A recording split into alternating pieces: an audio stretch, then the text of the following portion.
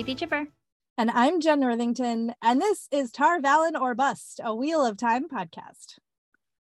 At the moment, all Nynaeve wanted to be hers was some food.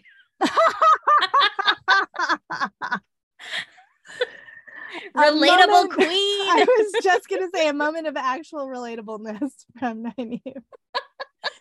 Amazing. We are rereading the Wheel of Time books in honor of the TV show adaptation's release. We're talking about our favorite and not so favorite moments. We're digging into all things Wheel of Time. Today we're going to talk about Lord of Chaos chapters 13 through 18. I don't think we have any pre-discussion notes except for to warn you all that this is going to be interesting because we wildly disagree on this section, apparently. I quite enjoyed this section. I called it a snooze in our Discord. Yep. And so... Which I texted Jen to be like, oh, I'm so excited to record tomorrow.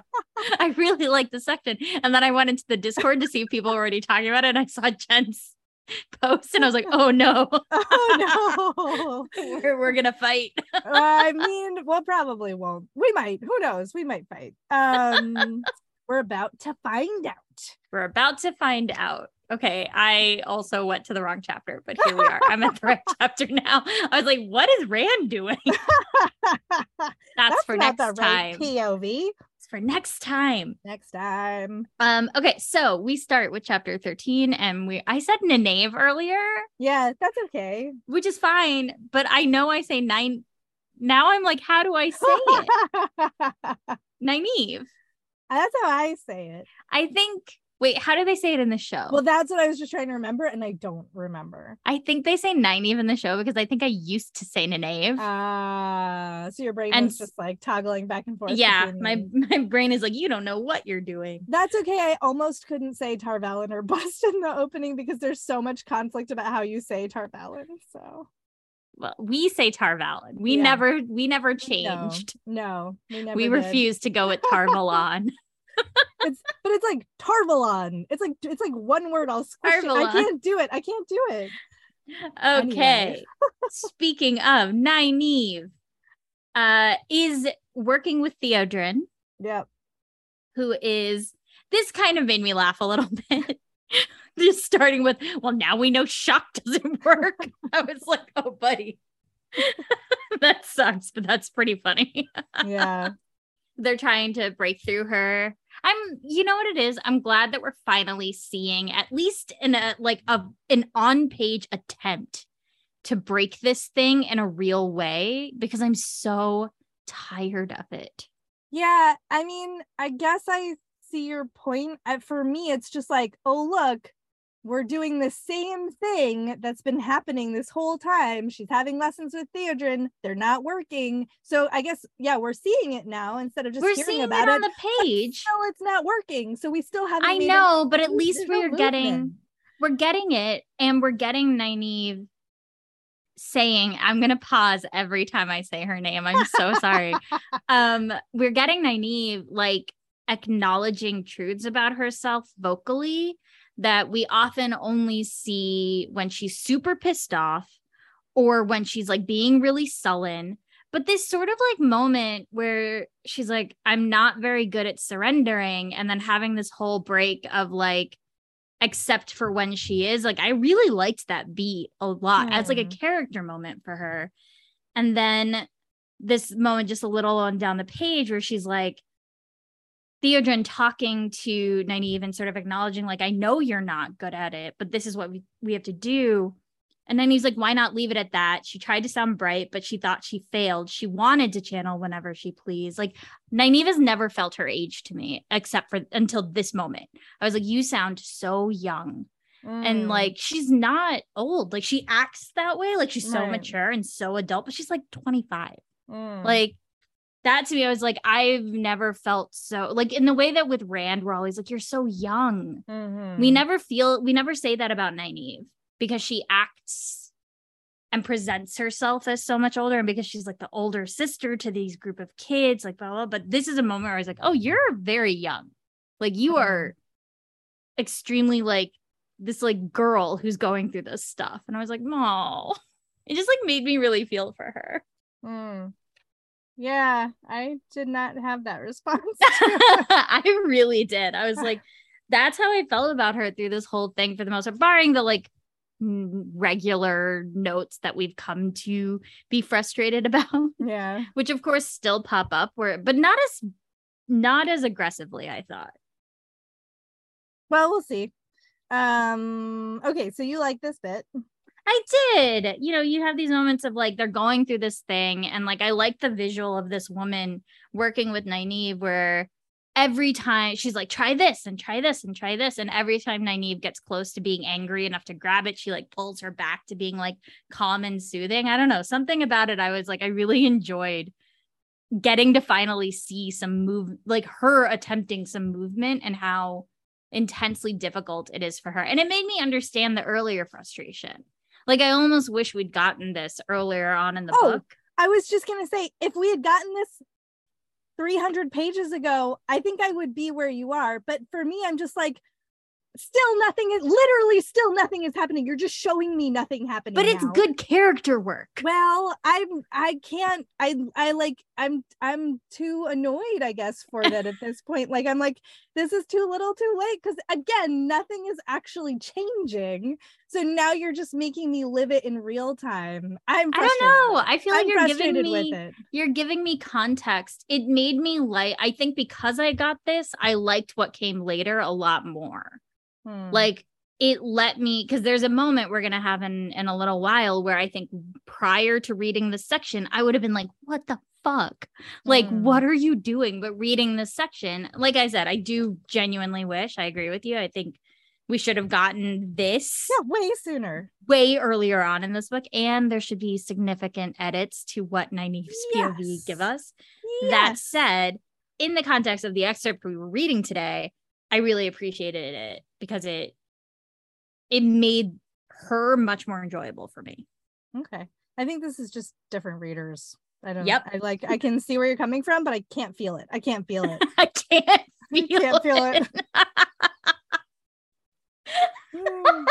It's just so many repeated notes, like, oh, and then they get in a physical altercation and like that I don't care about. And like, literally, like, we've seen all of this. The beats I care about are that we get to see, like, actually see how young she is. Okay. We get to actually see sort of what she's been going through and how frustrating this is for someone. Like, that was heartbreaking to me, that like she wants this so badly and she even going through all of this cannot achieve it. And to the point where it's Nynaeve is like, I should just give up. Like, why do I keep punishing myself? And you're just like, no, you can do it. You can do it.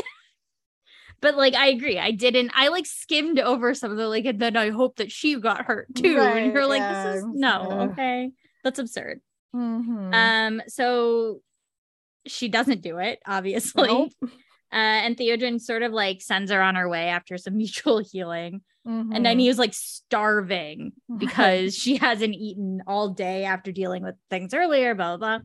And we find out, you know, she's watching Tarna Fear, who is the emissary from the White Tower, whom she overheard the Hall talking about. Right, the eavesdropping about that secret thing that we still don't know what it is. Right.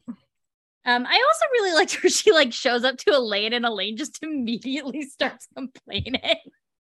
That was fine. That was really funny. Where Nynaeve's like, oh my God, I am so hungry and I'm so cranky. I do want to point out, so like Elain says this thing, it's like maybe she's just like this, it's like stream of consciousness complaining and thinking and considering, but she says like maybe we can learn to detect what a man channeling can do. I seem to remember Moiraine implying that was possible. There's a lot of Moiraine in this. Yes, references to Moiraine in this excerpt, like significant. Because I don't know how frequently Elain talks about Moiraine. Yeah, like, not very often. Right? No. Not very often. So it felt like it felt pointed to me. And then Nynaeve's just like, we should leave. Yep. Yeah, she's again like she's just going over the same arguments that she's like we heard her talking to Brigitte about it last time. Now we're seeing her talk to Elaine about it. Well, I think the difference here though is that we're getting Elaine's perspective on it. Brigitte was like, I'll do whatever Elaine wants. Like Brigitte didn't have a point of view other than I'll do whatever Elaine wants. Well, she did push back against Nynaeve. Yeah. But it wasn't in like it wasn't in a way of like, I have a point of view on this. Yeah, that's fair. This is Elaine is like, I actually disagree with you because X, Y, and Z. Right. Because Nynaeve's like, I think Mogedian's right. Just like, what, girl? Yeah. What are you doing? I know. And Elaine's like, yeah. Take it down a few notches, please. Yeah, and then right, she starts talking about like there's all these reasons why they should not go, including trying to break the block and like help them decide to support Rand and, you know, get actual information for Rand rather than just like, we don't actually know what they're going to do. She also points out that like Siuan and Leanne are still involved. Yeah. So like, you know, she has all of these good. Also, Tom has to come back from Amadisia. Which, like, who cares? Well, I highlighted that because I was like, okay, I just think it's signaling from Robert. Well, I hope it's signaling from Robert Jordan that we're going to hear about that at some point in the near future and know what the hell is going in the quote near future 600 pages from now. Maybe we'll find out what the fuck is going on with Tom and Amadisia. And then Tarna Fair shows up, like comes this room. This was wild though, right? Because she shows up and she's like super like shady to Elaine. She's like, oh, the Queen of Endor. And like Elaine handles it with gravitas, which I appreciated because I love seeing a competent Elaine always. Yes. Love it. And so she's like, not until I'm crowned and only if my mom's dead. And then she leaves, and then Tarna like immediately relaxes, like loses this other mask and puts on a new one and like is like hanging with her girlfriend, right? Like trying to be like super buddy with Nynaeve. She's like, I'm not like those other moms. Yeah, right. I'm like a cool mom. Aes Sedai. Yeah, but Nynaeve is obviously too smart for that. She like sees that, you know, Tarna's eyes never change. She like 100% does not believe that she's her best friend. You know what this actually reminded me of just now as I'm thinking about is, remember in the show that moment where Leandrin is trying to talk to Nynaeve around the Warder campfire? Yes. Oh, you're right. That's like, it's that same beat. Like somebody like trying to cozy up to this woman who they know is powerful and they like don't really know. That's so smart. Yeah. So it's interesting. That is smart because I feel like that's probably where they picked that beat up. Yeah, probably. That's so smart. Oh, I love that. I like that a lot. I completely forgot that. I like that. Yeah. But she go ahead. Yeah, we hear some Tarna backstory. She was a Wilder, you know, Galena Sedai like beat it out of her. Super great. She wants to know where Egwene is, which is interesting. Yeah, she's like basically doing the same thing where it's like, what can you tell the Amyrlin about Rand and blah blah. And Nynaeve is like, I barely knew him. Yes, I know, this is hilarious. Which was pretty funny. She's like, who? Yeah. I don't know him. And then Tarna is like, you need to come with me.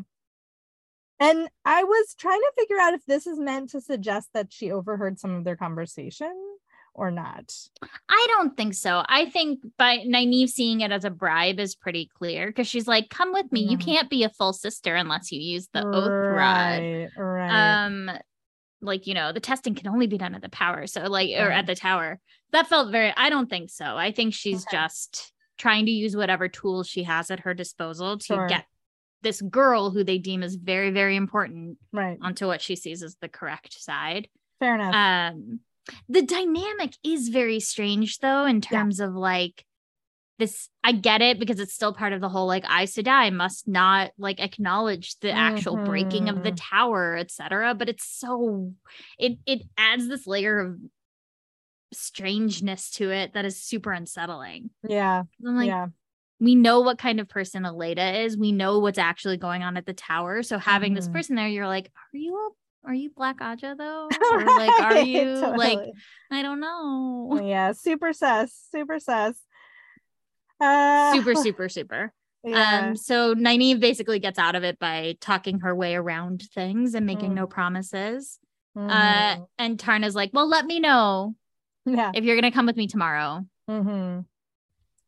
And And she's like, then right, she leaves.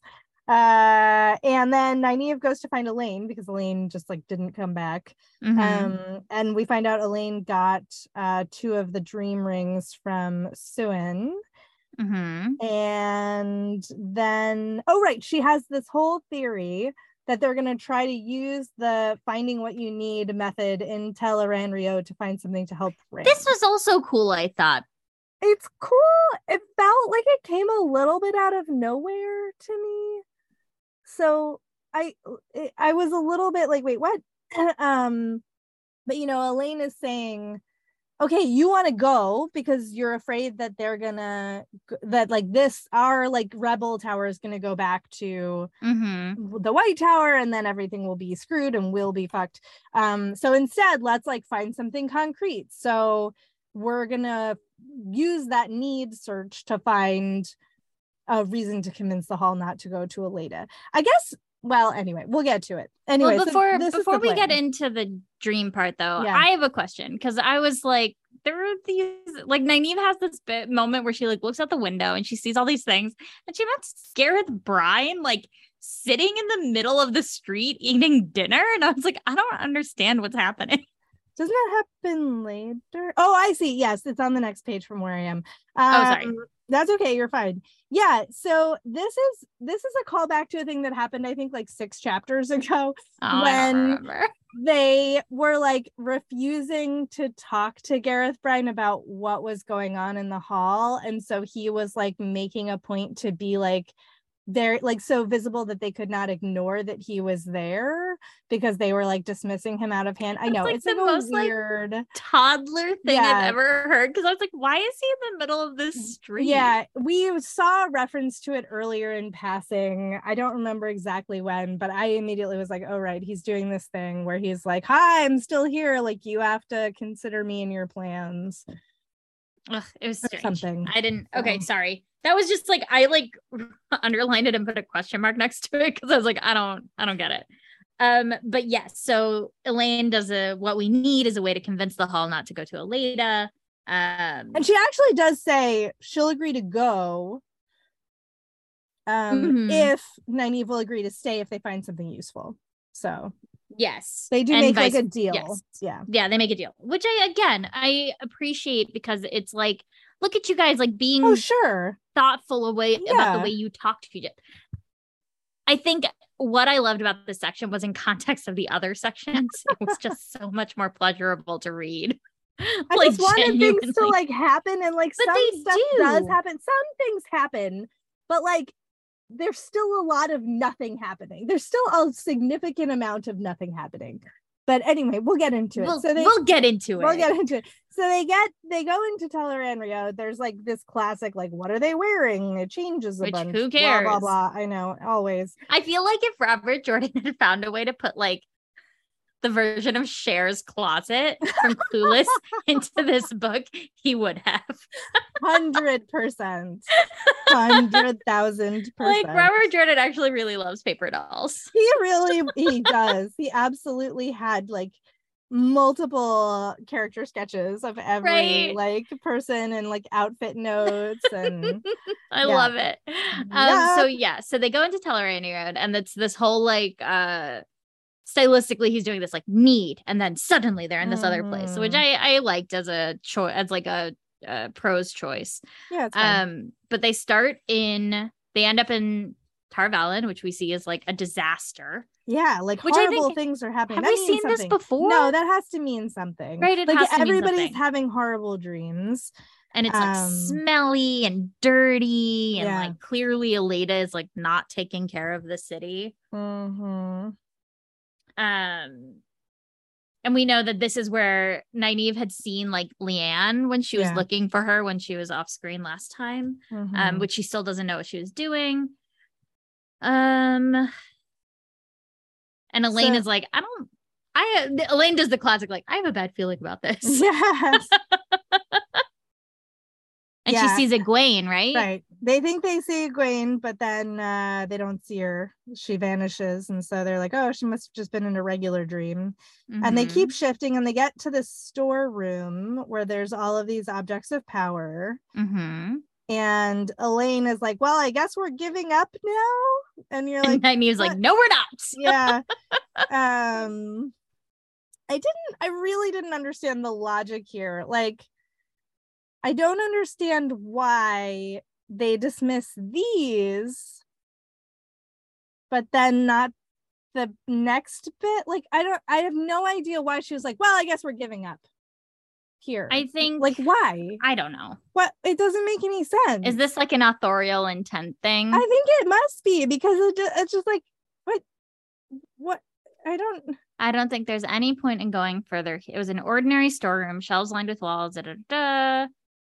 Nynaeve needed nowhere to know there must be objects of power. Yeah. Such a disparate collection could not be anything else in the tower. I don't think there's any point in going further here. I don't know how we could. Oh, it's because they know that if it's in the tower, they can't get it. Oh, I see. Like, they would have to physically, like, in real life, go to the tower, and they can't. Yes, do that. And they can't. All do right, that. all right, fair enough. So, but it was like a very roundabout way of saying it. Why? So then they decide to do like an upgraded. So I mean, I can't not think of this in terms of Boolean search. They're like, okay, so we search like language, like you can use like and or not, or use quotation marks to like that. I was like, I don't know what that is. Nerd moment. It's like literally a dream version of the Boolean search. They're like, okay, got it. Yeah, they're like Halbrand, not but Tarvalin. not Tarvalin.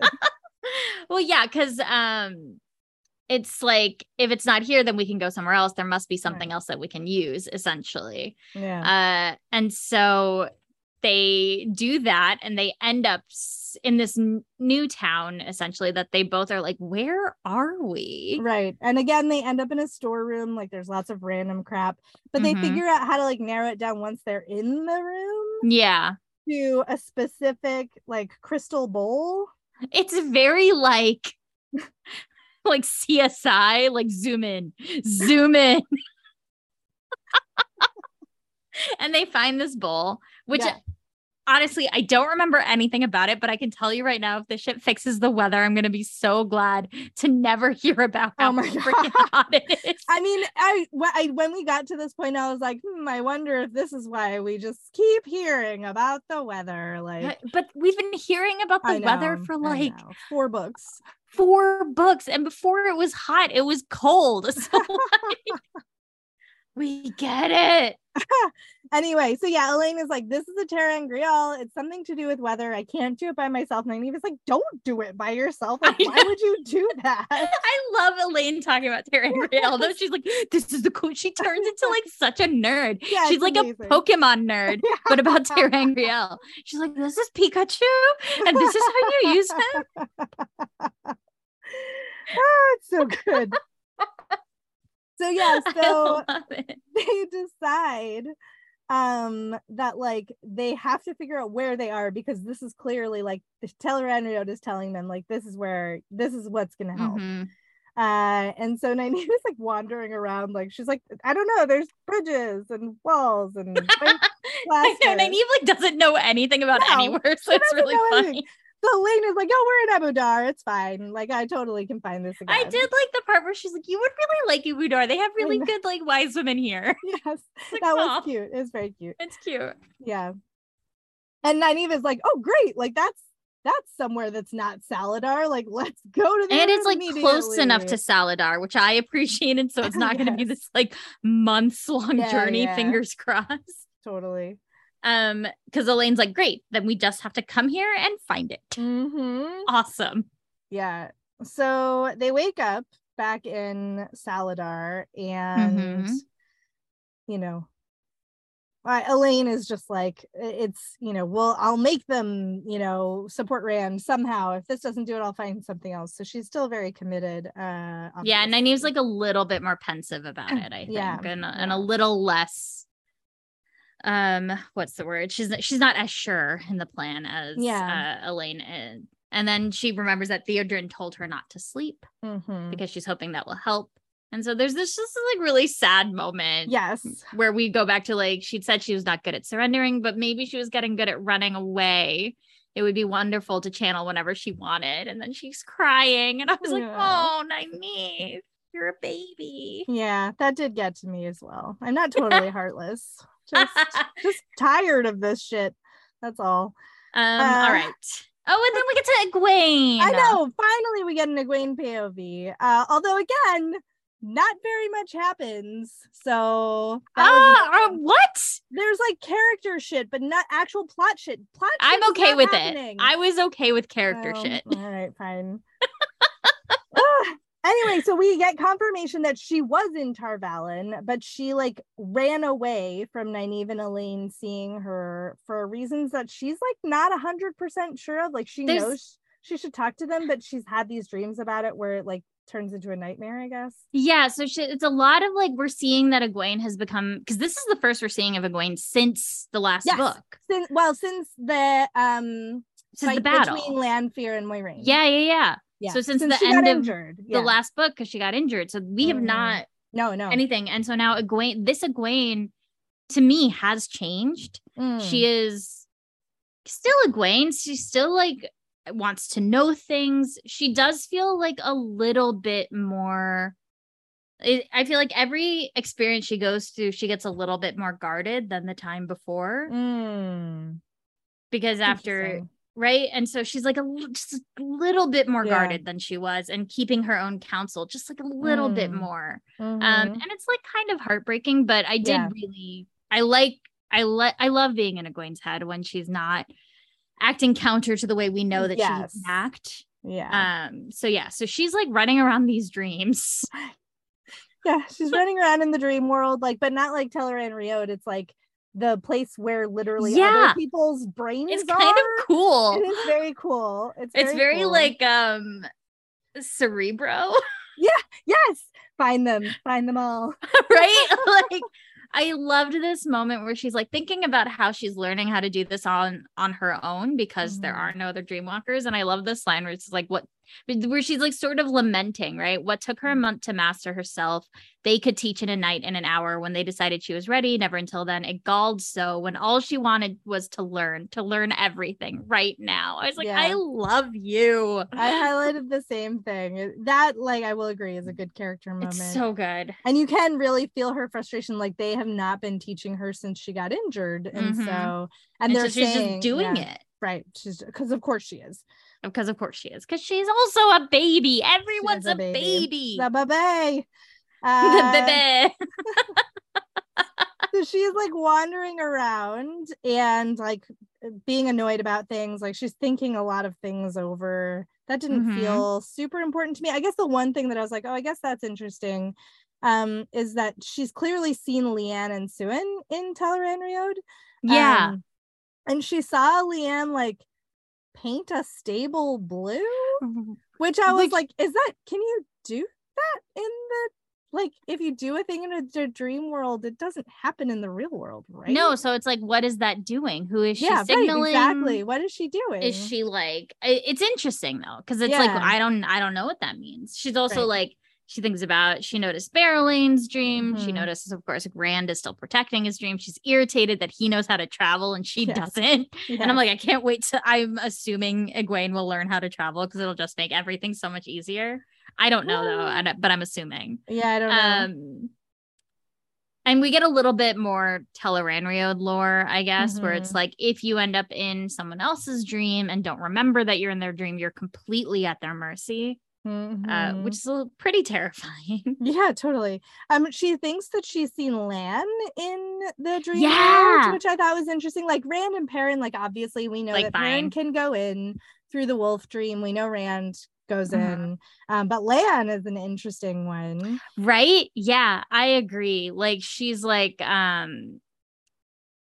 thinking about how she's like trying to avoid everybody. So when it's in that long list of things where she's like, Lan half seen out of the corner of her eye, imagination, of course, or maybe the chance to touch their dreams. But she's like, no, I don't think I'll do that. Yeah, totally. And then she gets sucked into Gowan's dream, his like sexy time dream of her. Well, so it starts off with, yes, a rescue. Yes. It starts off with like her sort of recognizing it and trying to like stay, like just sort of like glimpse, and then it pulls her in. Right. Which I think is an important thing, as they tell us later.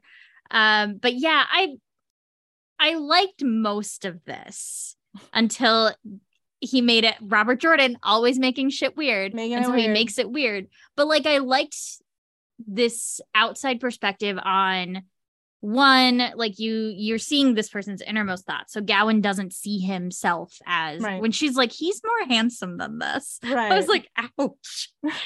Like, I don't care about the like fighting Rand, rescuing Egwene, whatever. What was interesting to me was like, she was getting to see how this person sees himself and sees her. Yeah. Like the Rand stuff, I was like, okay, he's a monster and whatever. He's like the dragon.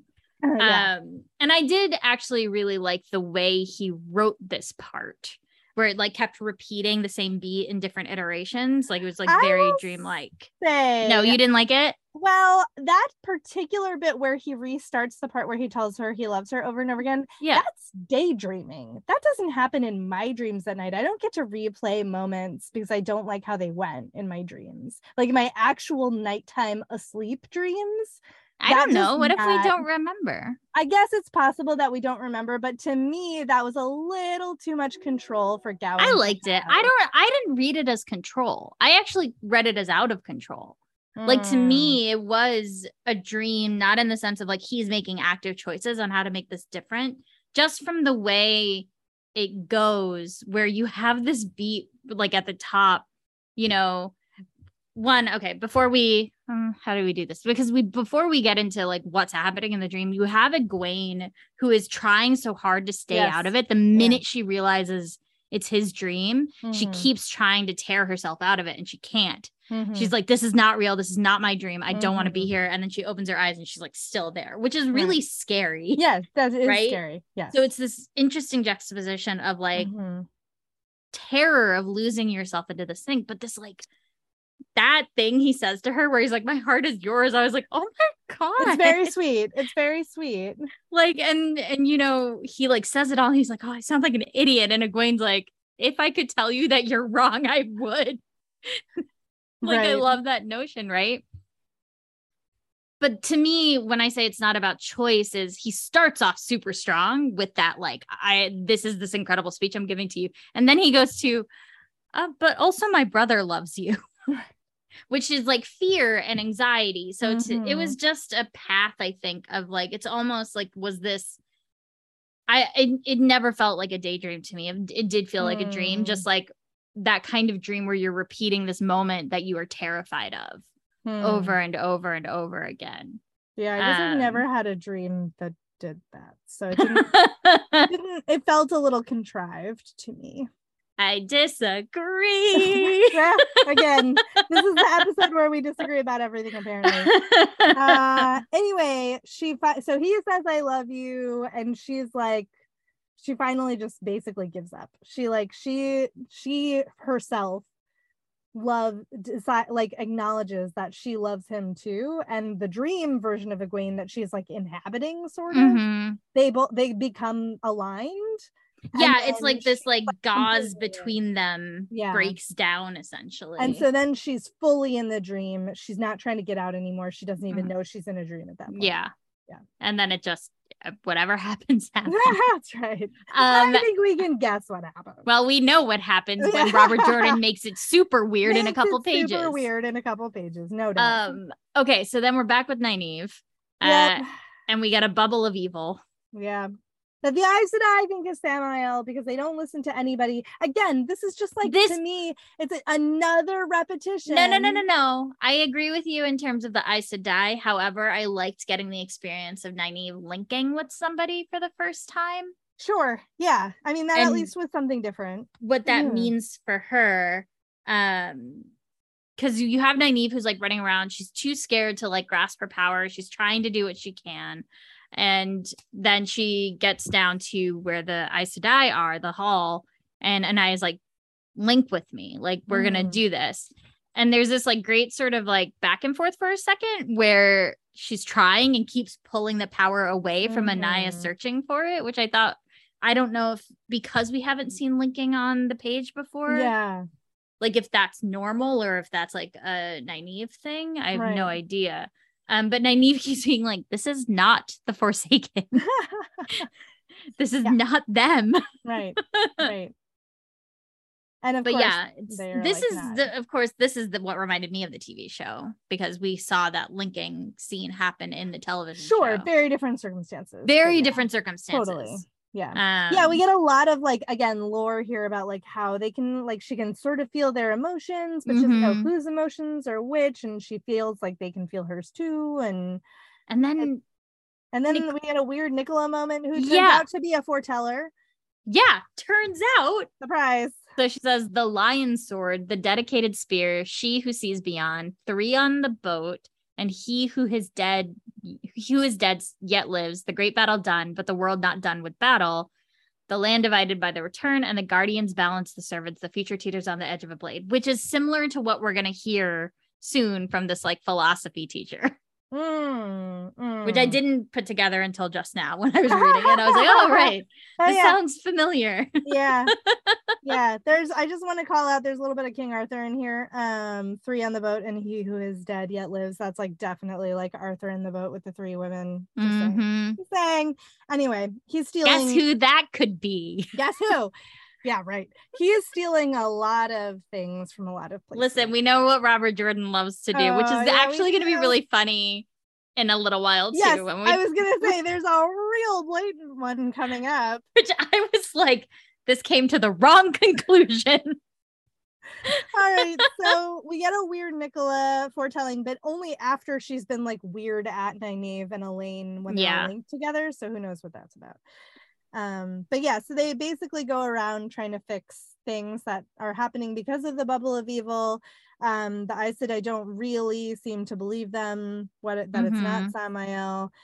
Everybody's very tired. Although Elaine straight up was like, if it was Samael, like we would have known. Yeah, which I appreciated. And there is this strange moment where Nynaeve basically picks up like there was something odd in Anaya's reaction, as though she would be disappointed to learn this truly had not been attacked by the Forsaken. Why? And Nynaeve's like trying to grasp on it. Yeah. But she's too tired. Yeah. So she falls asleep. And then she stays up because Theodrin told her to. At least where it ends here, she says she would go to sleep and Theodrin could make of it. I know, but then in Elaine's section, Elaine's like, we get it later. Yeah, you're right. I remember because I was like, you're an idiot. She is an idiot. Just go to sleep. She's really stubborn. Did you know that Nynaeve is really stubborn? Yes. Guess what? She's really stubborn. What? Surprise. This is brand new information. Plot twist. All right, chapter 15. We're back with Egwene, and she's awake now. Yes.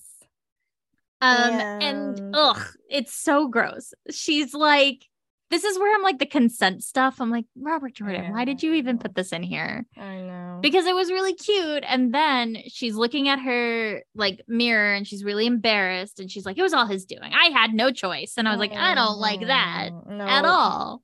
That's gross and weird. Yep. Yeah, the like squeamishness, what I meant, like around sex is so weird, because then there's these other moments that it's like it's supposedly very progressive and like it's not, none of it works. None of it works. Good line. But we do know now that she is in love with Gawain.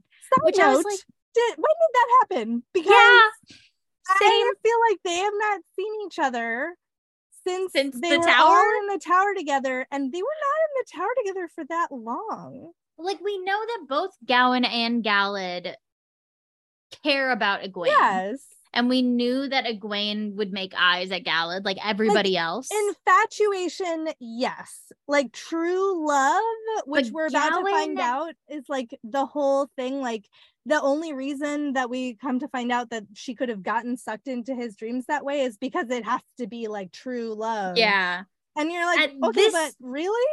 This felt like a Robert Jordan deciding this in this book decision, where he was like, I don't know if it's, I don't remember what happened. So I don't know if it's because he's like, well, later on, I need this to happen. Right. So I need to put this in here. And this is how I'm going to say that it happens.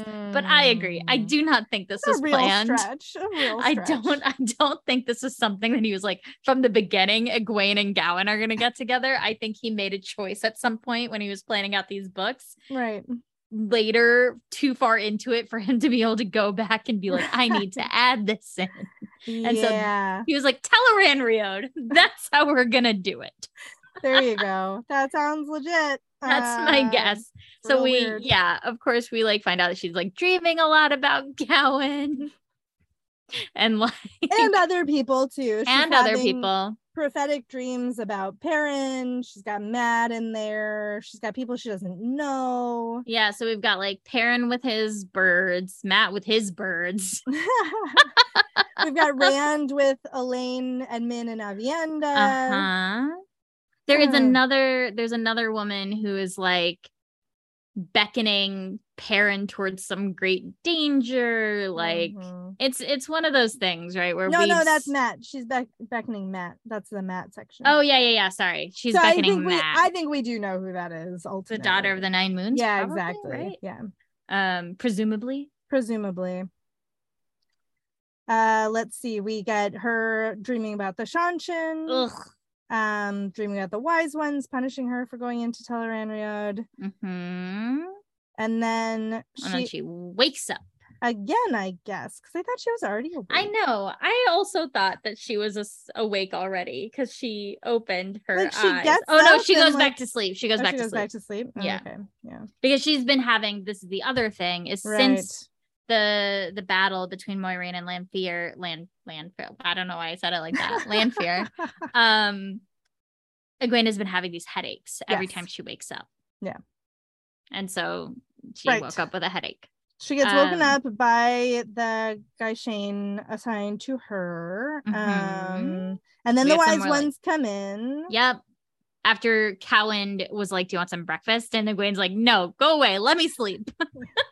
And then Amy's like, oh, no breakfast. So you're still not eating, huh? Right. And they're like tempting her. They're like, we were gonna maybe let you come to the next meeting with the Aes Sedai, but like if you're not eating, well, yeah, because this is where they're like, they keep asking about you. Like, okay, everybody wants to know where Egwene is, and let's see, we get some like, more about this, how like a lot of the Gai'Shane are not putting off the white when their year of service is up. We get more complaints about Rand like breaking all of the Aiel traditions. Yep. They they tell her a story about how they like fucked with Carlinia in Teleran Riode and the snake, which Egwene was like, that's pretty funny. Yeah. Like, I don't always get ale humor, but I get that. Yes. And so they keep being like, you better eat or you can't come to the dream world. And she's like, no, I was just tired. And they're like, very pointedly, they're like, but no pain, right? And she's like, yeah, no pain, definitely no pain. And I'm like, this is gonna go bad. It's gonna go badly. I don't know how, but I know it's gonna. But she gets to ask questions, and so she asks about getting pulled into dreams against your will, and Bear tells her that like if somebody loves you or hates you, it's real, you really cannot maybe get out of the dreams. Yeah, they're like, first Amy says, like, she's like, what if you don't try to look in? And Amy's like, oh, that would never happen. And they're like, actually one time, one time, but it has to be like the strongest emotion of all time. And you're like, yeah, we're getting a lot of weight on this Egwene and Gowan bond. I mean, it's funny, they cannot support. But what's funny is I think Robert Jordan, this is where I think Robert Jordan like knows it, and he's like, I just need this, because he has this line where he's like, she already knew she loved Gowan, and then it's like, did she? And I was like, you know what you're doing, man. You're gonna do it anyway, and you're gonna do it anyways because clearly you have to. But like that to me, I was like, you know, you are fully aware that you did not set this up. Womp womp. And then we switch POVs to Elaine, And let's see. Oh, we get this weird line about how she also hates Irena, who's like following Brigitte around. And I'm like, okay, I guess. Like, I guess Irena's a real bitch. I guess so. We don't know. If like Nynaeve and Elaine can agree that they hate somebody. Right. It must be terrible, I guess. It must be terrible. This is also where we find out that like Nynaeve did not fall asleep. Right. It did make me laugh that she's like nodding every 2 minutes, muttering about showing Theodore and showing everybody.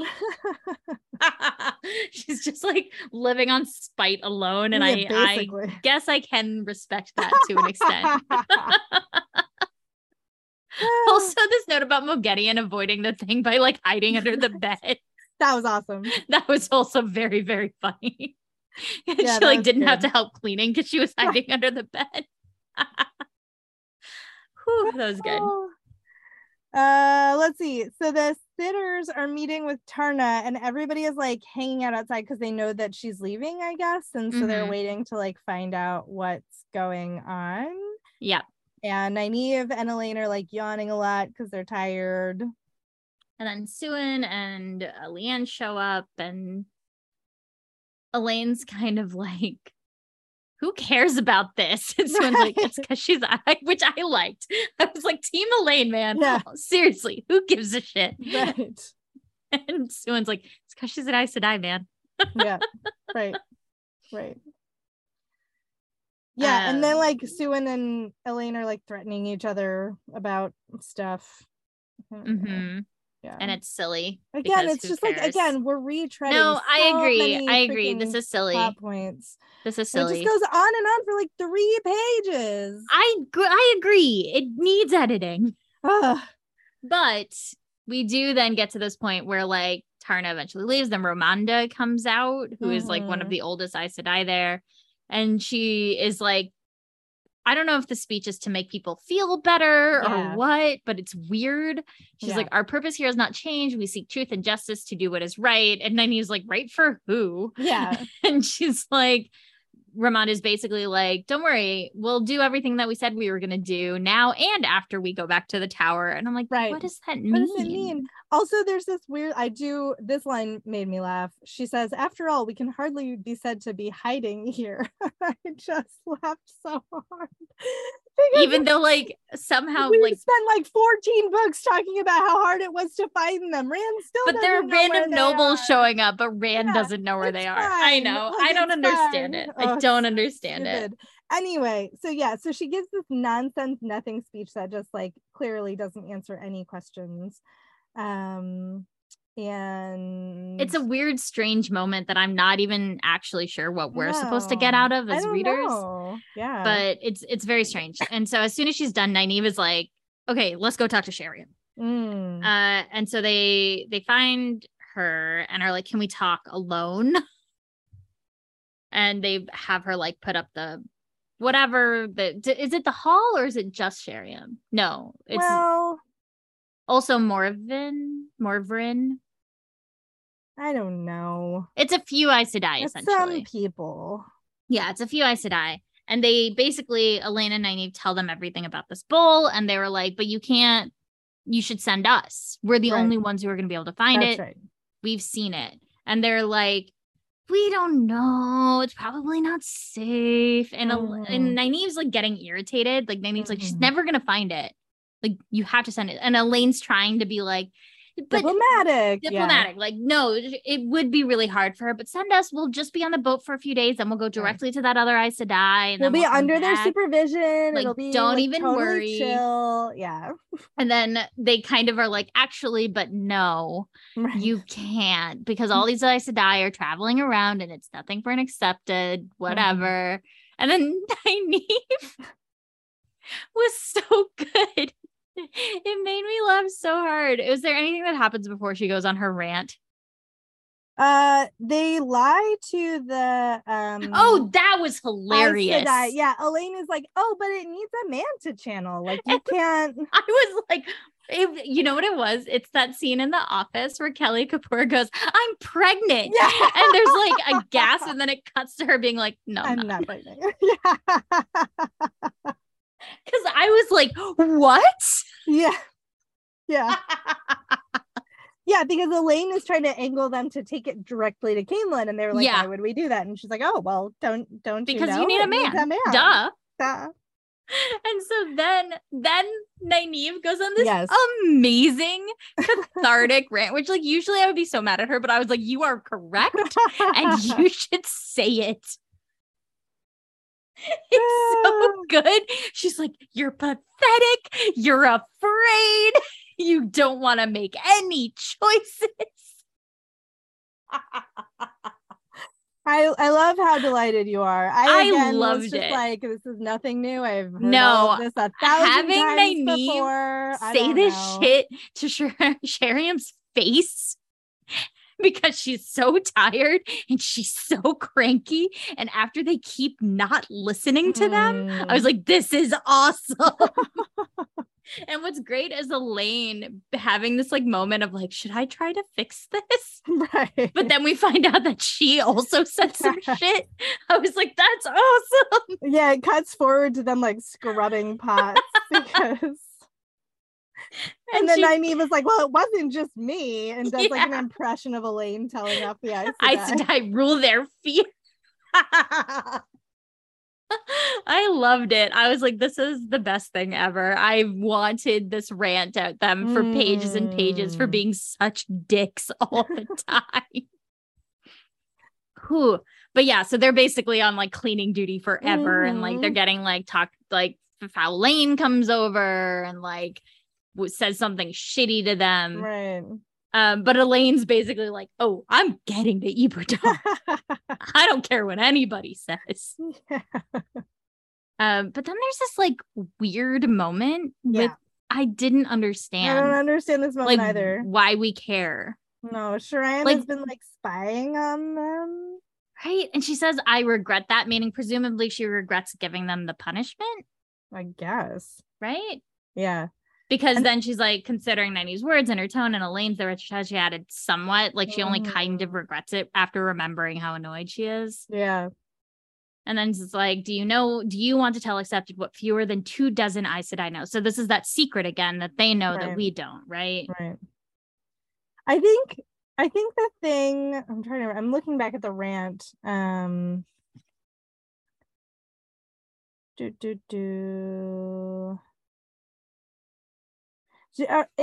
Nynaeve's rant, she says some things about like, you know, you're afraid that like your plan was going to get back to Samael. You don't trust each other. Like, is that why you won't do this? Is that why you're not doing that? And like, I wonder if that's the reference or it's the secret plan or both. You know, I don't know. I have no idea. I was just like, okay, we get it. They have a secret. Right. They have a secret.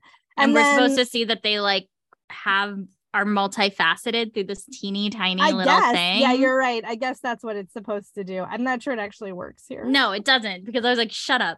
Right. Like, no. Yeah. Okay. Morven says this thing. The girls are right about one thing. Althor turns my vows to water. What options are left to us with him? And like that made me a little nervous about it. Yeah, I don't know. I just don't trust. I mean, Moiraine said it. Don't trust any Aes Sedai. Yeah, totally. So I don't trust any Aes Sedai. Fair enough. Okay, right. Chapter 16. We're with our disaster child, Rand, yes. Not Mat. Who is getting progressively more disastrous. I feel like the disaster is ramping up. Man, that's the one thing that did happen with Rand, because nothing else happens in this But I liked this section too.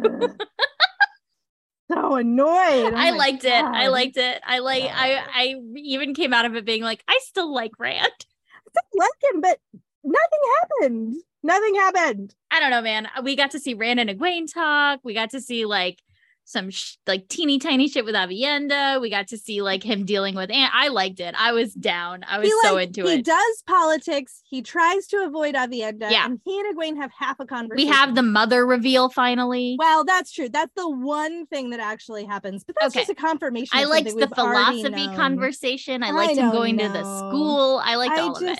Again, I was into it. Forward. There's no forward movement with the plot. I disagree, actually, because you're looking for like I think it sounds like you're looking for like a big plot thing to happen, but literally want somebody to do something that moves the plot forwards, not just sets up yet again for the end billionth page something that might happen all character in 14 because chapters. At least in the last section we didn't get character or plot. No, you're not wrong about that. This time we got so much good character stuff. I guess there's so much good character stuff here. I don't know. Preeti. I read this. Sometimes it takes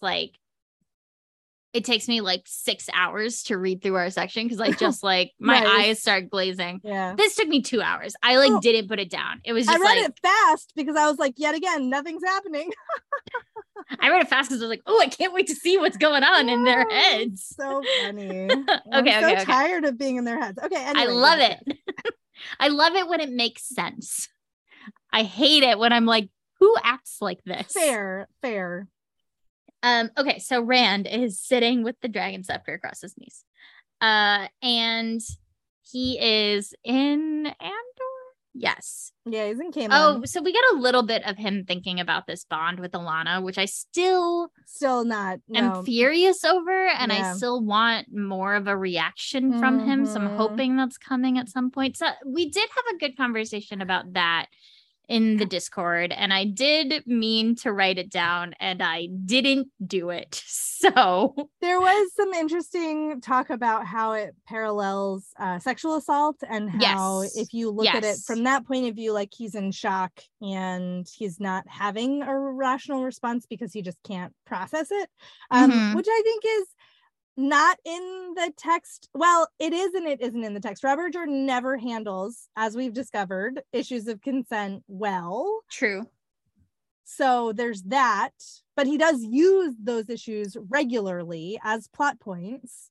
So I did find the comment is from Olivia, who said, I feel like Rand's weird reaction to the bonding is at least partially explained by the fact that it's essentially a thinly veiled sexual assault, which can definitely produce weird reactions. And he's still at the stage where he's just reeling from it despite going on to do other stuff with his day. I like the reading of it. I agree with you. I don't think it was an intentional, right? Like, I don't think that was something Robert Jordan was necessarily thinking about. Right. But we can read that into it. But we can read it into it. That said, I wanted more now that we're a little deeper into it, but he's just sort of like irritated and acknowledging that she's there in his head. It's just, he's so aggressive about Lews Therin. Yeah. Like Lews Therin's presence. Like, how is it having another person there not egregious? Yes. I don't understand. I genuinely am confounded by this. 100% agree. It's very weird. But so he like sort of acknowledges that like he knows that he's scared Alanna enough to keep her at bay, and she's not going to come into the inner city and blah blah blah blah blah whatever. And so we get more stuff about like he's going to give Andor to Elaine, whatever. Now this is the first moment where we get like a really pointed reference to Moiraine's to advice Moiraine gave him that we'll get several times over the course of the next couple Rand beats. Because it's literally like Moiraine, like we've gotten bits and pieces of that, but it gets very pointed in this section, right? Like to the point he's like, he thinks about all these different pieces of advice she gives him as he's going through his day in a way that I was like, this is strange. Like, I'm not it's mad at, I don't think it's bad writing. I don't think it's wrong, but it matters in a way that I don't know yet. Right. It feels like it kind of comes out of nowhere, and it must be leading to something. Yeah. I don't know what. Because it's different than the way he's been thinking about Moiraine. Maybe actually, maybe this is tied to the Alanna bonding, because Moiraine's last pointed piece of advice was like, don't trust any of the Aes Sedai. And maybe it's pulling it forward in his head. Yeah, maybe. I mean, he does directly compare Alanna and Moiraine. Yeah. Like, I don't know. It could be. But like Elaine is also referencing Moiraine, like that. Elaine is that one beat of reference, which I'm wondering it's just a fluke, because if it is this more so tied to a lot, because you're right, it says where are they? why hasn't Alana at least tried to sidle up to me? Moiraine would never have been frightened off so easily. Is sort of the beginning of this like very pointed Moiraine giving him advice beats that continue throughout the next couple chapters. Yeah. So like maybe, I don't know. Yeah, maybe. Okay, so he's sitting here and he's listening to this man named Nori, which made me laugh really hard because Nori doesn't give a shit about anything but numbers and a piece of paper. So I liked I was like team Nori because Nori is like unflappable. It seems like. Because so he's listening to Nori and he's like bored. Nori's like, we need money for blah, blah, blah. And then Bashir shows up and has been like, who has brought these Andoran nobles to come see him. And he gives him this like very crazy, flowery this very flowery thing. Which I was like, what is happening? So I was glad it was immediately explained. Yes.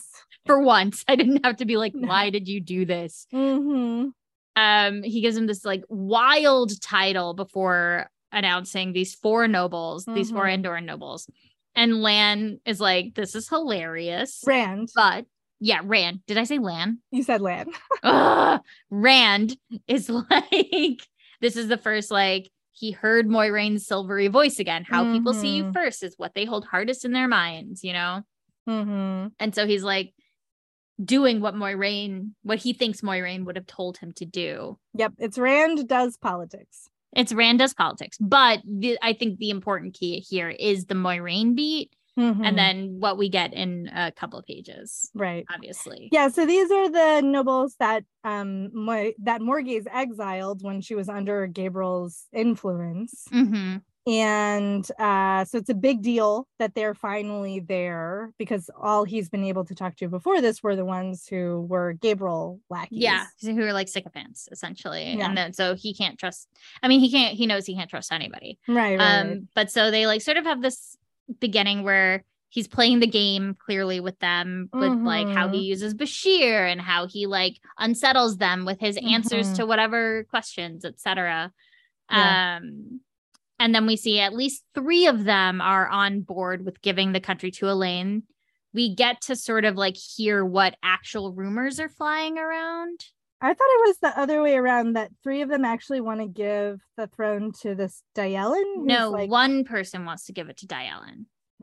It's Elorian wants to give it to Dyelin because she says Morgase betrayed her friends, spurned her oldest adherents, etc. Right. Dyelin's like, I refuse. Elaine is the daughter heir. And then Luann. Oh no, it is Luann also says for Dyelin, but Dyelin is like, I speak for Elaine. Yeah. And then I don't know what the 4th guy says. No. Whatever. Either way, it's not, so there's no consensus. No, but I mean, you know, they end up, you know, they have this whole back and forth about, you know, whether or not they believe Rand that he means to get the throne to Elaine. I do think it's like this is the first time we're seeing like all of the actual rumors being told to Rand's face, which I was like, that sucks. Because they're terrible. They're like really hard to hear. Like, you know, they're like, they think you, because he's like, I want to give her the throne. Why would I have killed her and Morgase if I'm just giving it back? And they're like, they think it's a mask, or they think you're a puppet, or they think you're false, or maybe you're Morgase's son, or blah, blah, blah. Right. And Rand's like, whew, some of those are real bad. Yeah. That's like, oh, poor buddy. And so he asks them to help consider making Andor whole again, because he needs them on his side essentially. Right. And they're all like, we'll wait and see. Yeah. Right, that's kind of what it comes down to. Yep. And then Dyelin stops, who is the one who has the claim to the throne, and is like, what's your mom's name? Well, no, Rand holds her back because first she asks him, right? And then he waits, right? No. Doesn't she say something to make him hold her back?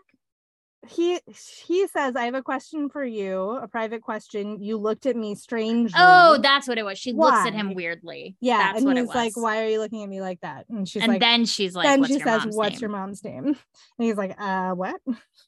Come on. Yeah. And so he thinks, of course, of Kari, but he says Shael, who is a maiden of the spear. And this is where we finally got the confirmation, the reveal that he is Tigraine's son. Sorry, I know. I almost said Tarangale too. Tigraine's son with Tarangale. No, not with Tarangale. No, not with Tarangale. Sorry. With the Janduin, right. Like with the Aiel guy. Yes. Right. Because I was reading this last night, and for a second I was like, wait, is he Elaine's half? I know. I did the same thing. No, he is Galad's half brother. Galad's half brother, but he is not related to. He is not related to Elaine. But for like half a second, I was like, I have to put the book down. When I first figured out this connection, which you can do earlier in the book than this, in the books. I was like, well, who does that make him? Because also Moiraine is related to Elaine, and I was like, does that mean that Moiraine and his aunt? Like, it's a whole tangled family tree situation. It is, but the important thing is that Rand and Elaine are not related. That is important. Because I was like, ew. Yeah. I legit was like, I can't finish this book. Oh no. But he doesn't, he comes to this. He realizes what's going on, though he doesn't share it because, so she gives him all this backstory. Yeah. I did like this moment where he's like, how did Tigraine vanish? I have an interest in the history of Andor. And Diolin's like, please don't call it history because I was alive. Right. It's how I feel when people talk about like the early 2000s. Yes. As like vintage. And I'm like, I want to die. Could you not? Could you not, please? Totally. But we do find out. So she's like telling him the story and she's like, my dad said that it was Katara Sedai that was at fault. And Rand's like, what? And I'm like, Katara just like made all of this happen. Basically. Like, what? We also get this reference to Luke, Tigrine's brother, who I think we can be pretty sure is the same as Lord Luke, right? It has to be. It's gotta be. It has to be. And he disappeared into the Blight. Mm-hmm. And there was like that whole thing about somebody calling him like something weird. The Trollocs are like patenting. Yeah. Anyway. Clearly, this is Rand's uncle. Yeah, it's all connected. Which literally the next page, everything folded back into itself in endless circles. Like, yep, it's the wheel of time. But I did like, I think that because of the show spoiled that for me a little bit because I didn't remember it until the show listed Shael as Tigraine. Yeah. I think had I not known, I would have been like, oh, that's awesome. No, I definitely figured it out from book clues before that. I didn't. Yeah. So I think that reveal, I was just like, yeah, I know. So, I get it. I know. Like, nice of you to say it out loud, but also but of course it is like, what if this hadn't happened? And whatever, blah, blah, blah. So like, to your point, there is this like kind of sad moment about Tigraine and Rand where he's like, I wish I could have just seen her or known her. And it does remind you of like how much of a tragedy this is and how this like young person is going through this horrible thing. We get a lot of like Lews Therin, only so much Lews Therin. Rand is like now trying to talk to him, which you're like, oh buddy, let's not go down that road. And we get another Moiraine reference. He's like, I could use Moiraine's advice. And then he finds he's looking towards Olenna and he's like, no, I'm not going to replace Moiraine with that woman, blah, blah, blah. And then he's like, he could not trust any woman touched by the tower except 3, Elaine, Nynaeve, and Egwene. He hoped which you're like, you can, but like, ooh, you all want the same thing. It's interesting that he didn't include Aviendha in there. She's not of the tower though. Oh, you're right. I was thinking of the power, but you're right. It's the tower. Yeah, it's just the tower. Yeah. Then what did I write down? Oh, like, you need to talk to this guy. He's from Lord Brend, and everything gets very creepy. Yeah, well, I was like, is Samael the Joker? Like, what is happening? Because this guy comes in with this like huge grinning mouth, like he can't stop grinning, but he's like eyes are terrified, and I was like, oh god, he's the Joker. But yeah, so Samael basically sends this messenger in and is like, let's have a truce. I promise not to like fuck with you if you don't fuck with me, essentially, right? Yeah. Which I was like, man, that's I'm trying to tie it back to the Samael we saw with Grendel. Yes. Right? Because I think because wasn't she trying to push him to attack or like be attacked? Like she was trying to set them against each other, I'm pretty sure. And so this is, was it Grendel or is it Semiraj? Anyway, it doesn't matter. With the other female Forsaken who were like trying to manipulate everybody. It probably was Grendel. I think you're right. I think it was Grendel. So yeah, but like I don't know exactly how this connects to that either. Me neither. And that's what I was like trying to do, but I like couldn't figure it out really. And of course, like obviously you're not going to take a Forsaken at his word. No, and but he has a vested interest in Rand succeeding and taking out the other Forsaken. Yep. So it's like I don't know, but it doesn't matter because of course Rand would never capitulate to something like this. Yeah. Right. So Rand's like, this is a good speech though. Like when he's like, take this message back to Samael. When he's like, I lay at every death he has caused since waking, I lay at his feet and call due every murder he has done or caused. I was like, this is awesome. Yeah. No truce with the shadow. Badass moment. It's a real badass moment in the show because that will be amazing. Right? When he's like, but I will see justice done now. Tell him no truce with the Forsaken, no truce with the shadow. I was like, drop your scepter to the ground and walk out the door. 100%. And then this poor messenger dies. Oh yeah, it's pretty brutal. It's really brutal.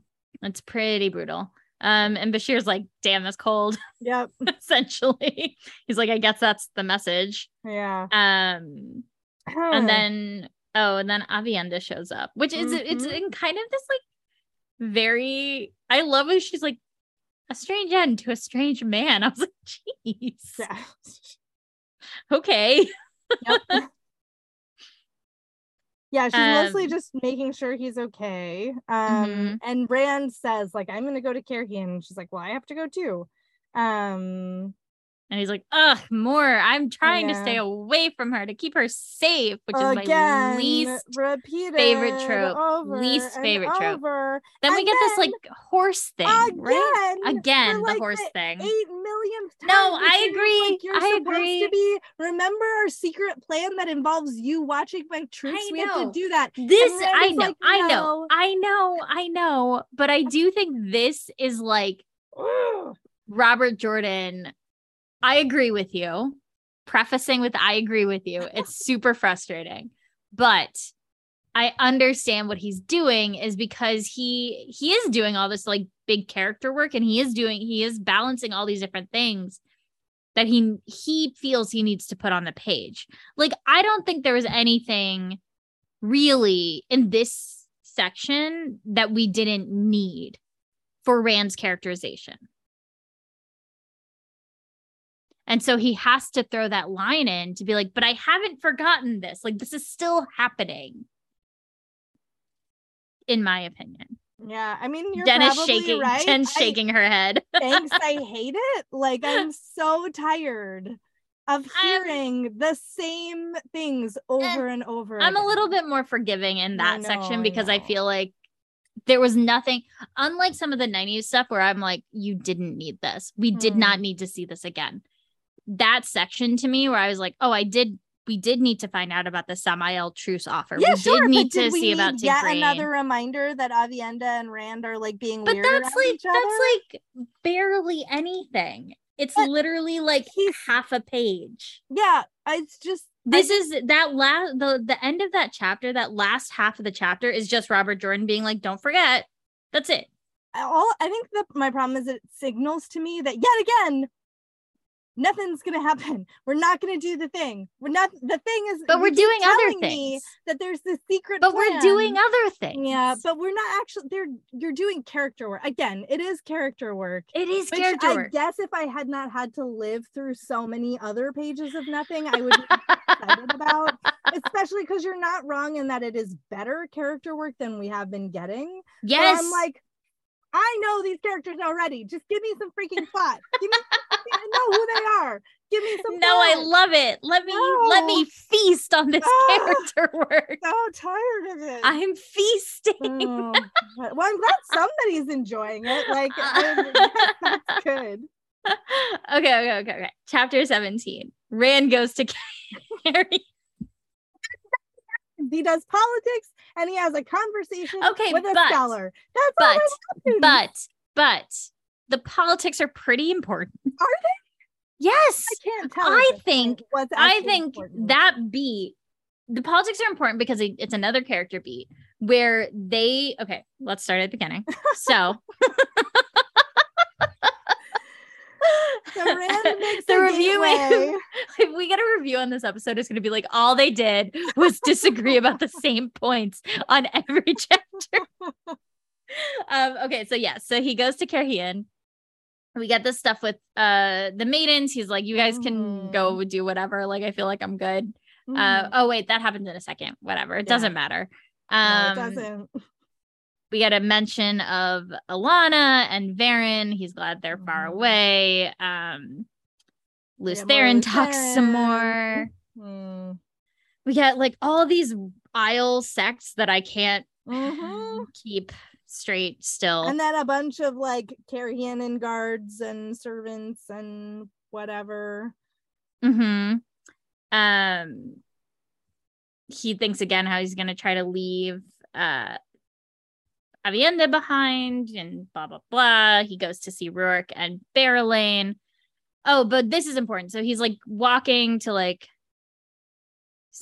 throughout all of this stuff. And like he sees Barrowlane, who's like looking at him like Barrowlane looks at men.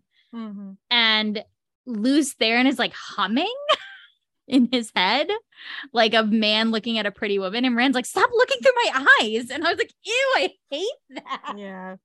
Ooh. It like gave me the creeps, but it was like, it's a good moment because then the humming stops and you're like, that's awful. Yeah, it is. It's like that's for sure. And so we have this moment with Barrowlane where like Barrowlane and Rhuarc are talking Rand through some stuff. And then as they're walking, he asks about Egwene. And he's like, I want to see her if I can. But the wise women are like sequestering her, whatever. And then he hears the sound. And this is the section that we were talking about earlier, which is just straight up cultural appropriation. Oh, 100,000%. Like just all the cultural appropriation. These like young women are coming to Cairhien and to what they say is learning the way of the sword like it's a spear. And Rhuarc is like, this is disgusting. Like, how dare they like pervert our culture this way? And Barrowlane is like, well, no one else is letting them do it. And they're just like, they're enjoying it and they want to be a part of it. And he's like, they're just taking the pieces they like and twisting them, like straight up cultural appropriation. And Rand is like, what do? I put Barrowlane in charge. I have to support her. And so he's like, it's not that bad. And I was like, this is the least I've ever liked you. Yeah. Well, and it's not even just that he's like, oh, I have to support Barrowlane. He has this whole thought process about how like, well, the Aiel customs are really weird anyway. So how is what they're changing any weirder than what already exists? Yeah. Like, bro, like, no. It's incredibly, it's so funny because I think there are ways.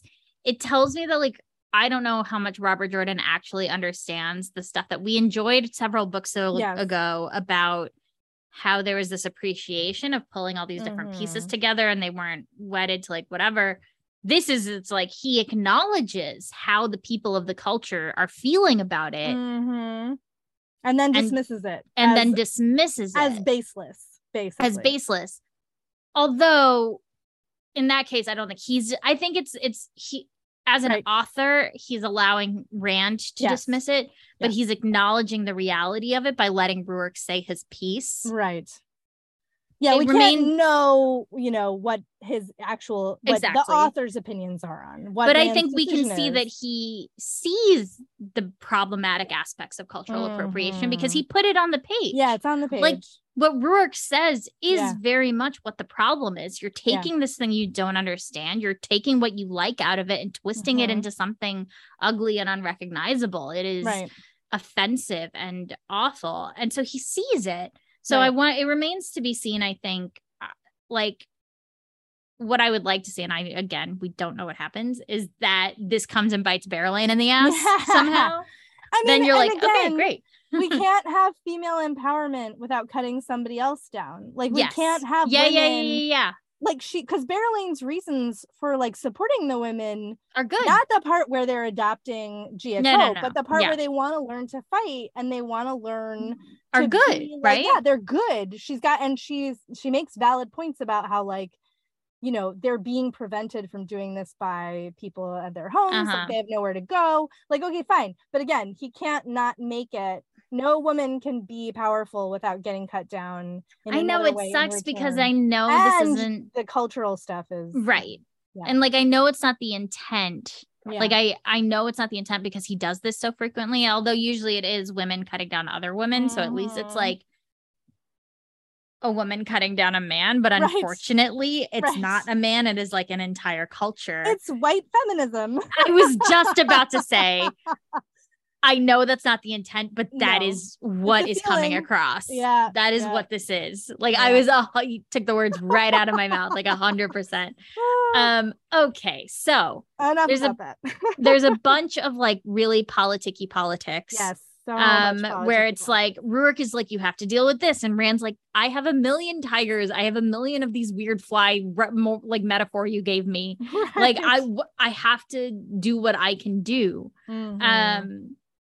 He does have a moment where he says like, I don't think the Shido will ever go back to the Threefold Land, which I was like, whoa, that seems like a pretty big deal. Yeah, that's a big deal. And Rand acknowledges like that is more dangerous than this other thing.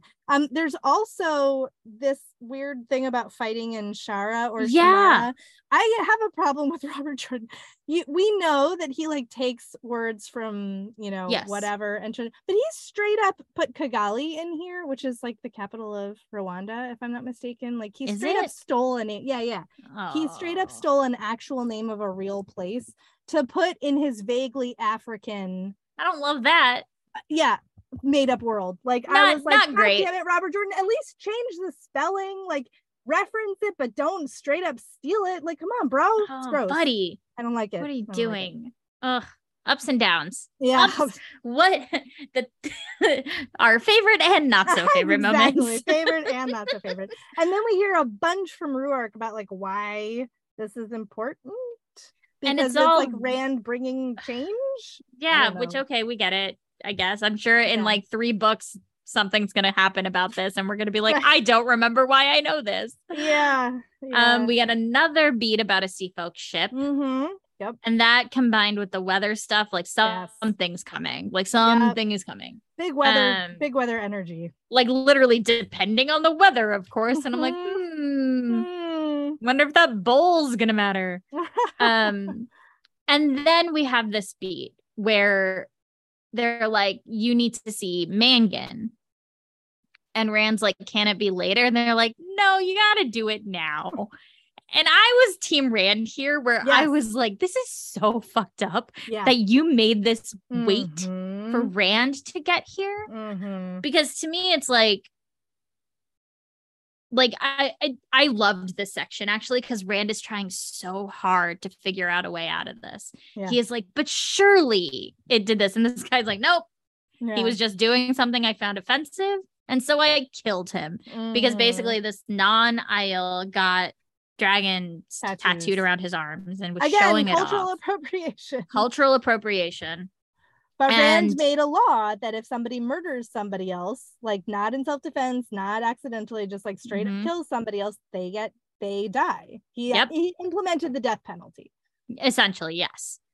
And so it happened 6 days prior. Yeah. And so this is one of the first Aiel chiefs who supported Rand. He's one of the first supporters he had. And Rand basically has to sentence this man to death because to do otherwise would diminish his rule, his own right. Yeah. And so Megan is not angry. He's just like, okay, you're right. This is what we'll do. And so he walks away, and Rand is like, what the fuck? You guys couldn't handle this? And Rourke is like, Megan's toe is to you. And I was like, that's bullshit. That's bullshit. That's a lie. Bullshit. You just didn't want to do it. And so I'm fully like on Rand is furious about this. And I just like really, this is a very personal way we get to see him having to interact with choices he's making. Yeah. That he shouldn't have to, honestly. Like he should not have had to have been in this position. Right. Like so much of Rand's story is things that he keeps saying it. Like, I will do it because I had to do it. This is not something he had to do. And he was forced in the position by like weakness on his side. And that sucks. Yeah. Ooh, it was good though. It was good. It was good. Whew. Okay. I did laugh a little bit at the beginning of this next chapter because Rand's like, are there any other problems you want me to deal with? And I was like, big angry at middle management energy coming out of Rand. Totally. Oh, he's so mad. So mad. So he goes to get a horse because he's going to go to the school. Yes. And this is a different school that he set up. I was love that Rand is setting up schools. It's cute. Very sweet. Yeah. It's very cute because he thinks about all of the knowledge lost and like all of the like things that he doesn't want to lose from his age if he does cause the breaking. So it's him preemptively trying to make amends for something he knows he's going to do, and you're just like, my heart, poor Rand. I know. We do get, the one thing I liked about this was him actually being able to be anonymous. Like he's only got a couple of guards with him, and like people in Carrion don't know what he looks like. Like they don't know who this guy is. There's so many Aiel in the city that at this point 2 more don't make a difference, or however many it is. Like and you know, him getting to have those moments of anonymity and how he like feels conflicted about it, that was a character beat that I actually appreciated. That's I agree, one of the few character beats in this section that I was like, okay, fair. I agree. I liked it.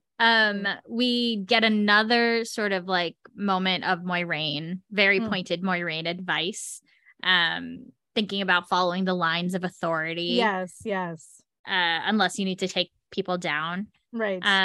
We get all these descriptions of like, this to me was just Robert Jordan having fun. Oh yeah. Where he's like, and then this person invented this thing you've heard of, and then this person invented this thing you've heard of. But it is kind of cool when you think about the context of the world he's created, where they came when the world broke and they lost all this technology. Rand is trying to essentially rebuild some of that before he can lose it again. Right.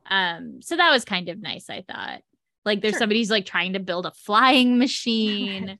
Like somebody's built something that I don't understand, but claims will bring a new age when he makes it work. Right. And then we have this conversation with this philosopher named Herod, who like is just like really stereotypical, I think, philosophy professor. Like straight out of Central Casting. Like it was hilarious. I mean, it was very fun. It was very funny. It's because funny he does not remember that Rand is the Dragon Reborn. It's like such like it felt like very 90s to me, like very 90s, like made for TV movie in a way 100%. That I was like, I love this. Like, this is wonderful. But he brings up this point about the last battle, which sounds similar. Oh, sorry, go ahead. He is the one person that Rand, I think, feels comfortable asking right about the Warder and Aes Sedai bond. Yes, and he's like, do you know, can you break it? Like, is it possible? And the philosopher's like, oh no, like not unless they die. Like that's basically it. He says like, I don't think so. Nothing I've heard of. Right. And then Rand is like, do you remember the question I posed to you last time? And And he basically goes on, he's like all over the place, but he's like, it can't be the last battle. And Rand's like, what does that mean? Right. Which is that the Nicola, whatever thing she just said. She says something like that. It's like, it's not the last battle. But he basically points out that it can't be the last battle because if the wheel of time, you're on the wheel of time. We repeat this. Someone is going to have to drill a hole in the Dark One's prison again because the creator didn't do that. So unless you're resetting back to the creator times, we're just going to keep going essentially. And I was like, why would you put that in the middle of this book, man? I know. It's already so hard to conceptualize some of this shit. Right in the middle of this book, Robert Jordan is like, I'm going to make you reconsider everything that I've been telling you for 8,000 pages. What the hell? Yeah. I have like a headache just considering it. Yeah. Because Rand, he goes through this whole thing about how it can't be that way. And then he's like, so it's never going to change. It's just going to keep going and going and going. And Rand's like, well, unless the Dark One wins, though. Yeah.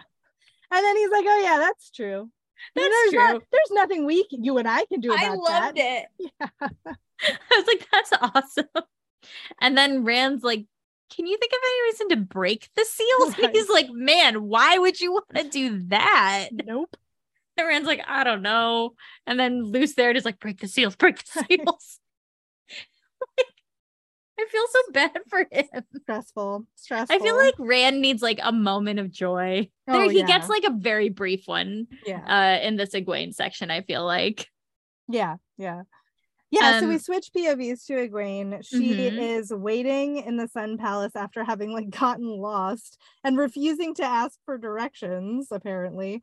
And so she's been waiting for Rand, and she's mad that like she didn't get to talk to Aviendha. Well, she doesn't refuse to ask for opinions.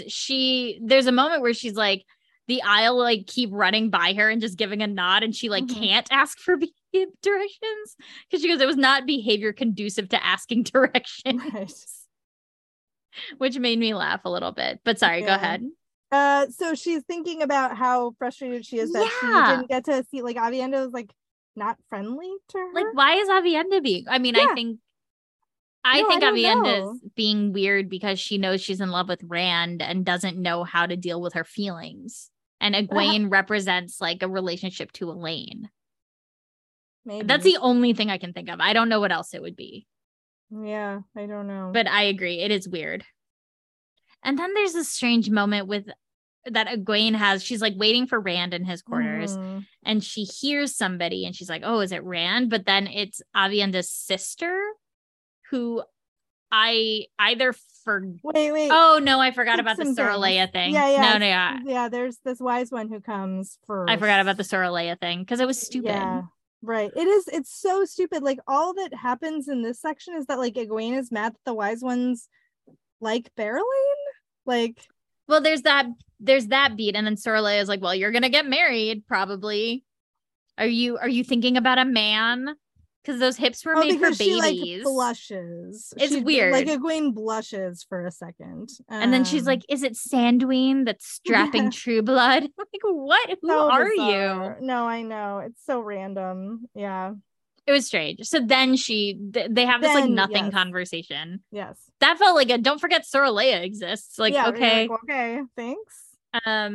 So then she gets to Rand's and she sees Aviendha's sister, Niella, who I don't know if we've met before, but I don't think remember existed at all. Nope. I vaguely remember a reference possibly to Aviendha's sister very, very early on, but I don't know.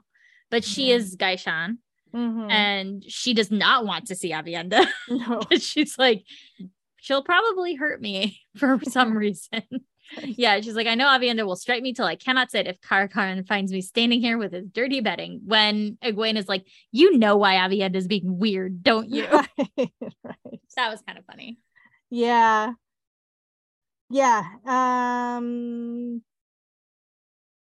Right. So then Egwene is just sitting there thinking more things. She's thinking about Aviendha. She's like, why the wise ones are forcing her to be near Rand, blah, blah, blah. And then finally, I absolutely loved this immediate reaction between Egwene and Rand, because I love Rand and Egwene sort of reminding us who they were. Yeah. Because he comes in and she's like, Rand, you have to help me get the wise ones to let me do what I want, basically. Yes. And he's like, good to see you. I'm fine. How are you?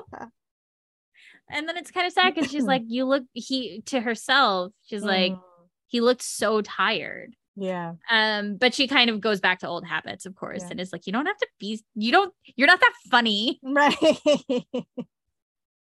And Rand is like, the wise ones don't listen to me, right? Right. He's like, they ignore.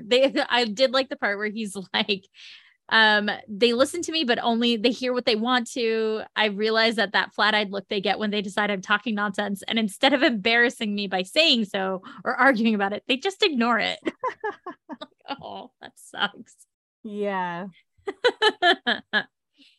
And then she like tries to like tempt him with Elaine. She's like, well, I can take a message to Elaine if you get Amos to let me go into Tel'aran'rhiod. And he's like, how about you just tell me where Elaine is? But this is fair, right? Where she's like, it's not my secret to tell. I guess there's like this whole convoluted logic around why they refuse to tell. No, I agree with you. It doesn't make sense in terms of like the book, like the reasons for not telling when so many people seem to know. Everybody else knows. But from Egwene's perspective, her reasoning makes sense here because she's like, it's not my secret to tell. They have asked me not to say it. Well, and also she has this thing about how like they're trying to be a buffer between Rand and the Aes Sedai. Yes. And the wise ones also, actually.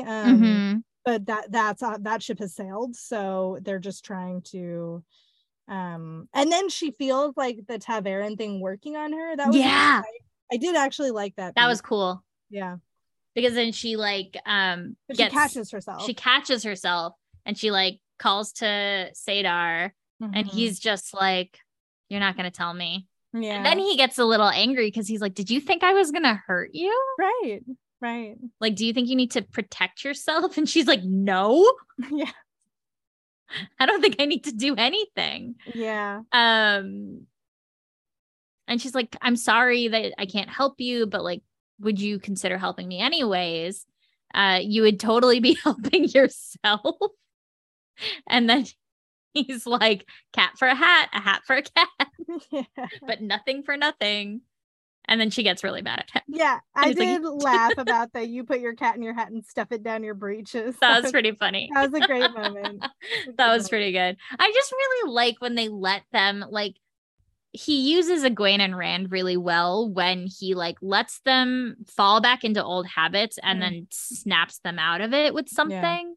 Yeah. Granted, to less great effect sometimes when they deliberately misread one another, but I think it worked really well in this section. Although again, nothing's gonna happen. There's zero advancement of anything. No, but I liked the character stuff. Yeah, I know. Okay. Then we go back to Rand's POV, and he's like thinking about how he has to like think of Egwene as Aes Sedai. Well, we do very quickly have this moment where Egwene is kind of thinking about when she's leaving, like why Salidar hasn't approached him. Like she doesn't know what's going on. It was because she hasn't been a part of these conversations. Right. And she's like, what is holding them back? Like she doesn't understand it. But she's like, at least she can tell Elaine that Rand needs her. Right. So there's that because he's clearly still in love with her. Yeah. But okay, so then we're back with Rand, and he is reminding himself that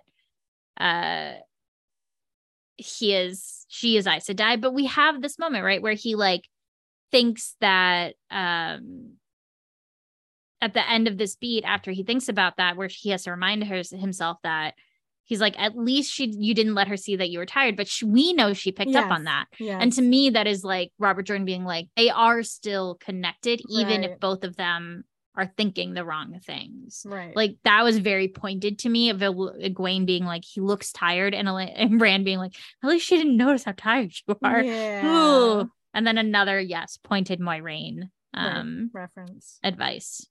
Do you understand what this next little No, POV I is here didn't for? understand it at all. I was like, why are we ending with Sulin? I don't get it.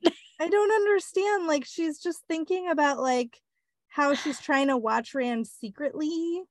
Is it the focus of like, because he's the only son of the maiden to come back? Like, is it another focus? Like, it's another callback to the importance of Tigraine since that came up? Maybe. I mean, that's as good a guess as any. It's so random. It's like that weird. Shirayim random POV at the end of that other section. It's like, here's another person who we're going to hear from for 4 paragraphs. I guess I should be grateful that those POVs aren't longer. That's and have true. Nothing happen in That's them. true. So.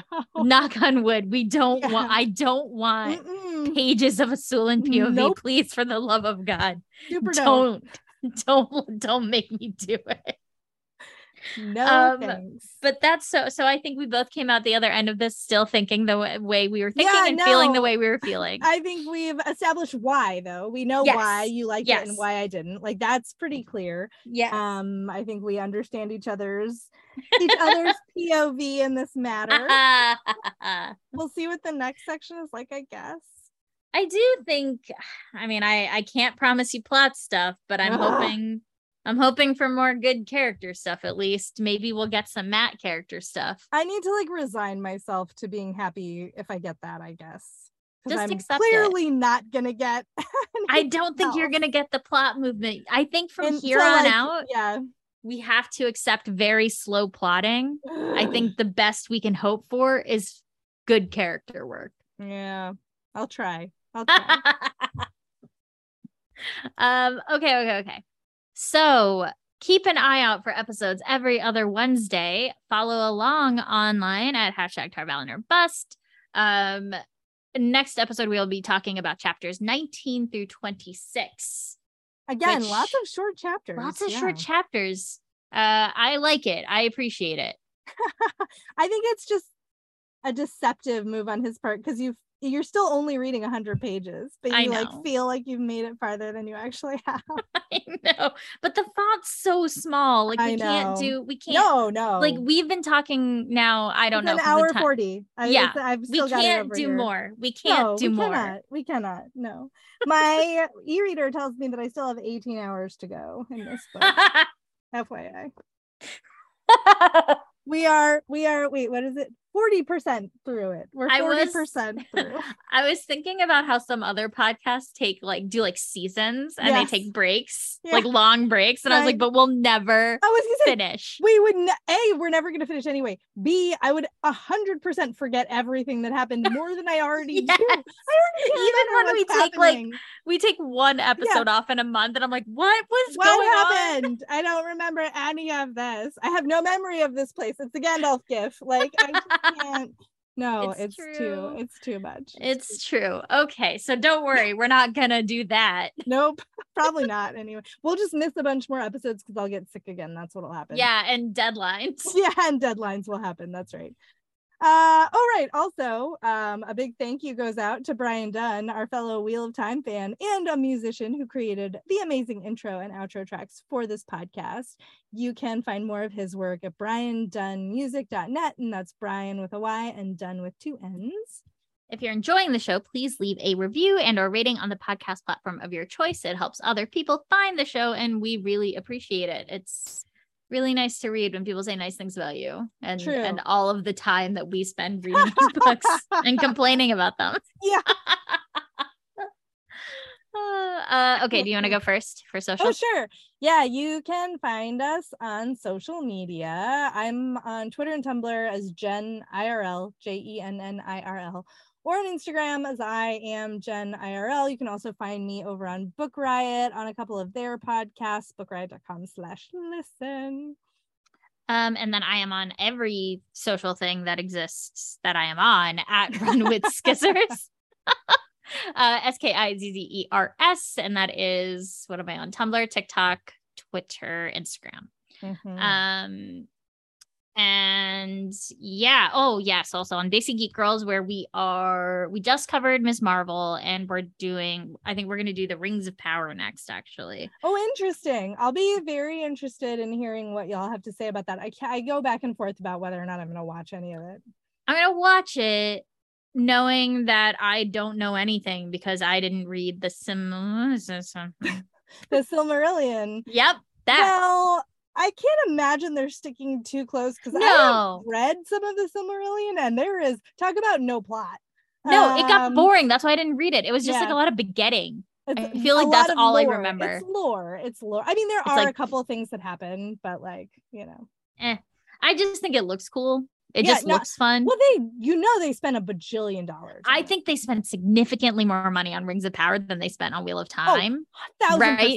100,000%. Like, I want Wheel of Time to get that money. Yes. Like, if they're gonna spend it, but I'm gonna watch Rings of Power. There are so many people on it that and it looks, the new trailer that came out today looks really good.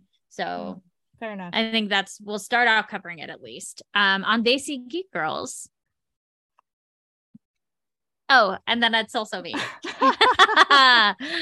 You can also find us on patreon.com/TarValorBust. A huge thank you to our patrons. We always very much enjoy hanging out with people in our Discord. And like we said, like I like it when people have takes that we didn't consider. Yes. And like kind of like that reading of that scene, which even though I do not think it was intended, I appreciate because it makes it easier to get through the book. Right. And they tell me when I'm wrong, which is also good. So...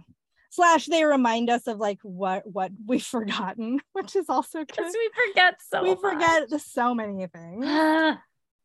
So yes, big thanks to our patrons: Joseph E, Johanna R, Christina M, Lizzie R, Kate G, Erica, Kat, Ariel, Holly B, Elizabeth M, Ryan M, Zach H, Eleanor, Justin H, Fred, Robin, Lisa D, Ian Z, Jordan Z, Greg G, Saga N, Josh S, Robert J, Ben P, G Todd, RD, P Footy, Ross P, Tobin T, Megan, David N, Ariel B, Amy A, Michael, Linnea M, Lindsay W, Julie, Danielle G, Dan B, John A, Clara H, Carly, Brendan O, Mary, Akil A, Caroline P, Joe E, James K, Mathis, Joseph S, Ryan M, Sarah R, Kelly T, Helen D, Joshua M, Michael D, Dre, M. Leatham, Janae H, Jennifer P, Christina G, Chaitali S, Charlie E, Arcade, Stephen S, James, Ruth A, Jetlag Jessica, Mandarb the girl, not the horse, David U, Amy R, Meridim, Mimi K, Amanda, Mark D, Heather J, Christina M, Malia H, Keith, Sirius G, Olivia K, Joshua S, Nicholas E, Michelle S, Michelle D, Destination Toast, MJ, Kat S, Jericho W, Saber Bouquet, Thomas K, Elizabeth F, Emily, Evans K, Ola J, Yulia S, Brian D. This episode is not the ending. There are neither beginnings nor endings to the Wheel of Time, but it is an ending. Bye.